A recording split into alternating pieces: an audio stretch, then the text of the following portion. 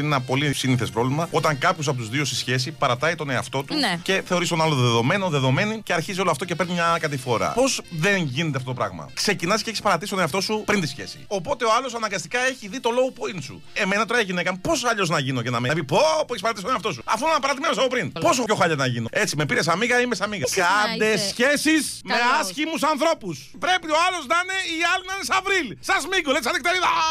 Όσο πιο άσχημος και άσχημη, τόσο καλύτερη σχέση. Και επίσης στις σχέσεις δεν υπάρχει multitasking. Δηλαδή αυτό που μας θέλει η νέα τάξη πραγμάτων να είμαστε σε όλα τέλειοι είναι μύθος. Το multitasking μας θέλουν να το κάνουμε για να είμαστε σε όλα μέτρη. Να είσαι καλός πατέρας, να είσαι καλή μητέρα, να είσαι γκόμενος, να είσαι σύζυγος, να είσαι καριερίστα, να είσαι με τους φίλους σου καλά, να τα έχεις με όλους τους καλά. Όχι, ρε φίλε, δεν γίνεται αυτό. Και καταλήγεις να είσαι όλα μέτριος. Θέλουν ένα στρατό από μέτριους. Όχι, δεν είμαι μέτριος. Έχω γίνει κακός. Τουλάχιστον εκεί ξεχωρίζω. Μπορεί να είμαι όπως είμαι, αλλά είμαι κακός, δεν είμαι μέτριος. Πρέπει όλοι να δείξουμε στο σύστημα ότι δεν είμαστε μέτριοι. Όχι να προσπαθήσουμε για το παραπάνω, να προσπαθήσουμε για το παρακάτω.